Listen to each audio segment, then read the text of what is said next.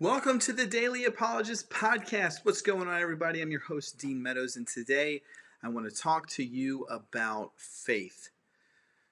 No, not reasons why you should be a Christian or reasons why God exists or evidence for the resurrection. I actually want to talk about the word faith. Over this past week, we put on our social media platforms a really cool quote by Dr. John Lennox, a famous mathematician and apologist, about faith.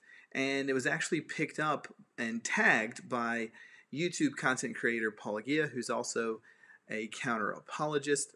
And notice what Dr. Lennox says. He says, faith is not a leap in the dark. It's the exact opposite. It's a commitment based on evidence. Now, Paulogia said, in response to that, under this definition, faith is an entirely unneeded, superfluous, and redundant word. It would add nothing to any conversation. And what is so interesting about this is that anytime we talk about faith, as atheists and Christians come together to ask the question, is faith rational? It seems like the atheist means one thing by faith, and the theist means another thing by faith. And so how do we navigate this chasm? Well, to start off, I actually want to play a clip that expounds upon this chasm, and it's a clip from a debate between Dr. Lennox and Dr. Richard Dawkins, probably a decade ago. I want you to pay attention to what Dawkins says about faith and how Dr. Lennox responds to Dawkins' statement. So here's the clip, and we'll analyze it a little bit later. When you say faith is rational and evidence-based, I mean, if that were true, it wouldn't need to be faith, would it? I mean, if there were evidence for it, why would you need to call it faith? You'd say just evidence. And when you said that faith in relativity, in Einstein's theory of relativity, is evidence-based, that, of course, it is. But the evidence is all important. I mean, Einstein's predictions fit in with observed fact and with a whole body of theory, whereas we only need to use the word faith when there isn't any evidence. No, not at all. I presume you've got faith in your wife. Is there any evidence for that? On Yes, which you base it? Yes, plenty of evidence.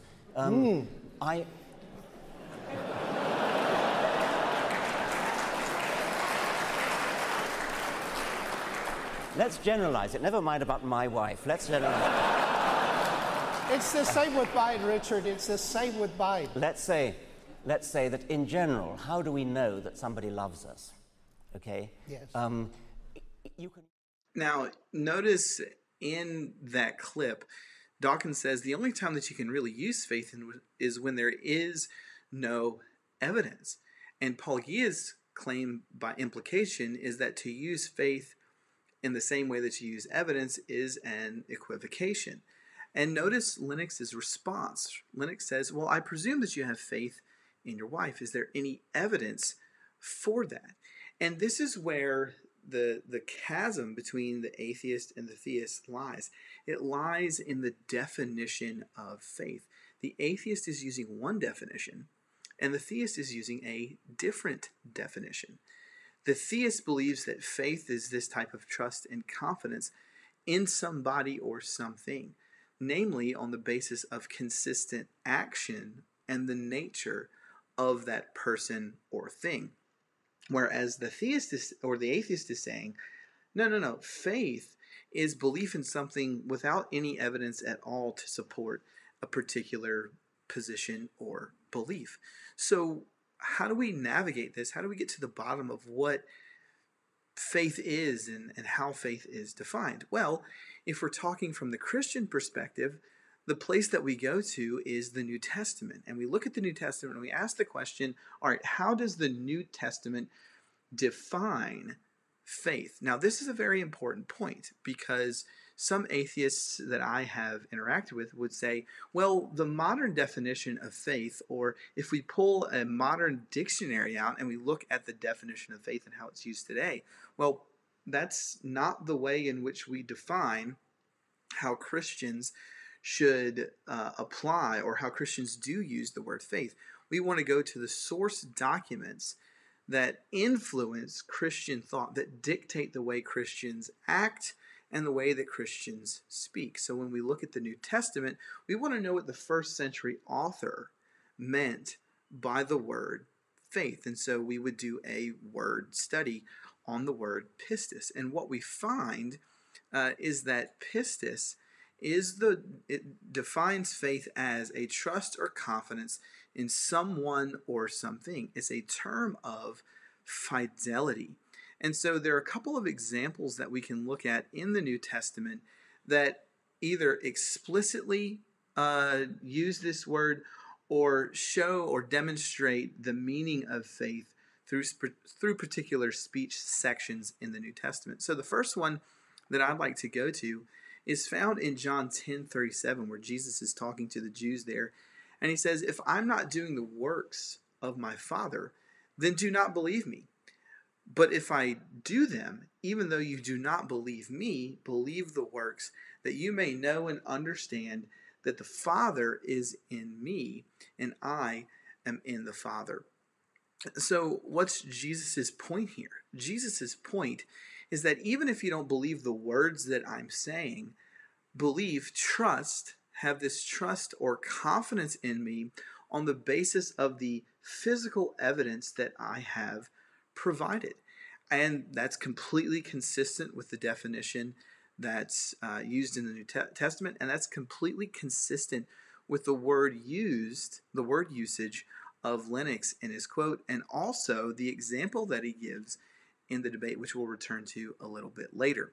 Now, let's look at another section in Acts chapter 2, where Peter is giving this sermon on the day of Pentecost, and Peter has three avenues of approach to his audience to give proof for the resurrection. The first one is miracles.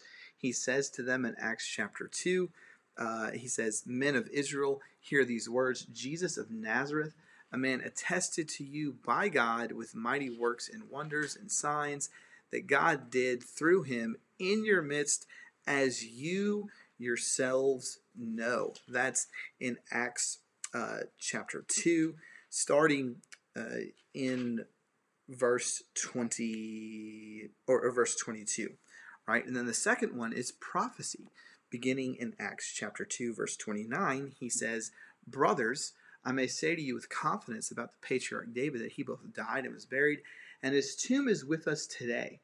Being therefore a prophet, he foresaw and spoke about the resurrection." So in this particular section, Peter's pointing out that, hey, we know where David is buried, but David also made mention that God had sworn an oath to him that his descendant would sit on his throne. And so obviously he's not talking about himself, but David, being a prophet, foresaw the resurrection of Jesus.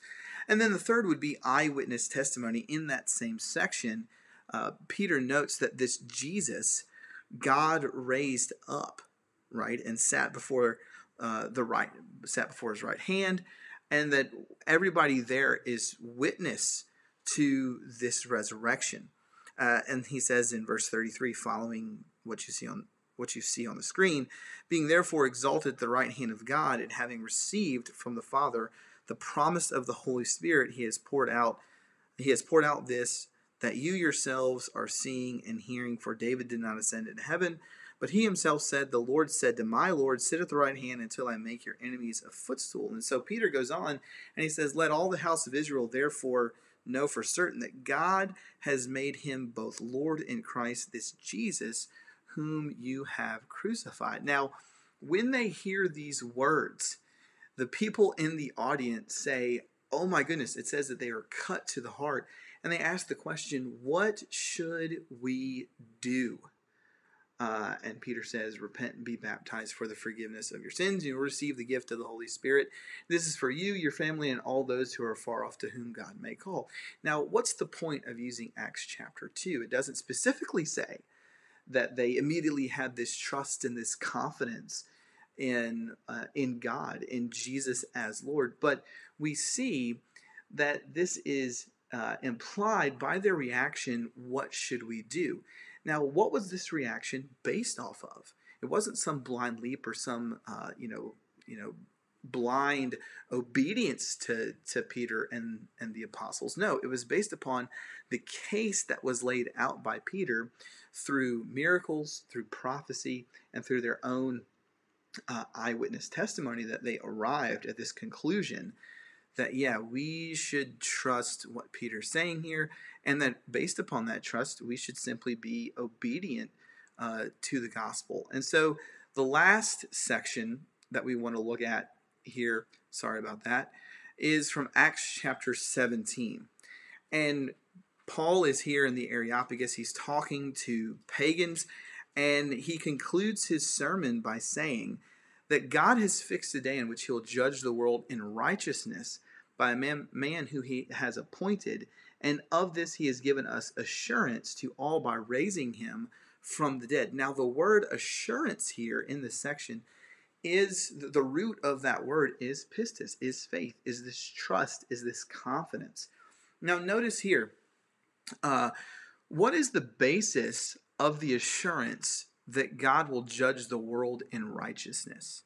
Well, the basis for that assurance that God will judge the world in righteousness is through the raising of Jesus from the dead. So what's interesting here is that this assurance is based on evidence. Well, what's the evidence? The raising of Jesus from the dead. The assurance isn't some blind obedience to God. So when we look at the quote by Lennox and we look at the response by Paulogia, it's clear that Lennox has his thumb on the correct definition of how the New Testament uses this word, faith.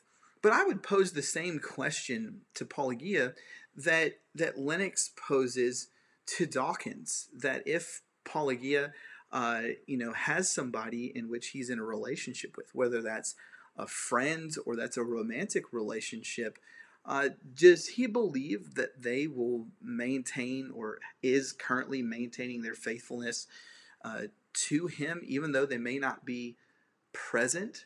Well, what's the basis of that belief, that trust, and that confidence that they are maintaining those vows of friendship or that vow of romantic involvement? Well, it would be on the basis of a demonstrated nature and consistent action.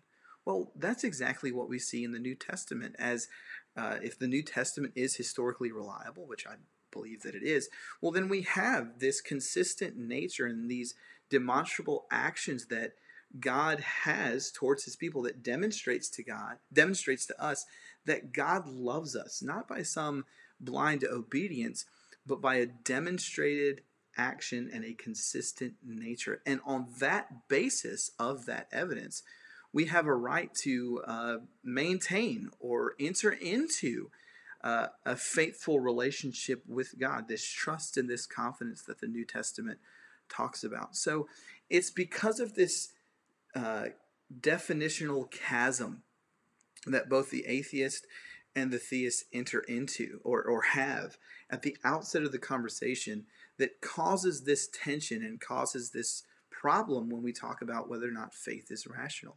Well, it's clear from the evidence that faith is not this blind leap into the theological abyss, that faith is this trust and confidence in God on the basis of his nature and his consistent actions towards humanity that demonstrate that he loves us. So when it comes to Paulogia's retweet, we see that it's Paulogia that has the definitional problem, not Dr. Lennox. Faith definitely is a trust or confidence in God on the basis of evidence. And you can know that through things like the Kalam cosmological argument, through things like the historicity of the resurrection, New Testament reliability. And so next time that you hear an atheist say that the use of faith alongside of evidence is redundant, just remember that faith is trust and confidence on the basis of evidence, not in spite of the lack of evidence. Have a great day. This is the Daily Apologist Podcast. I'm your host, Dean Meadows.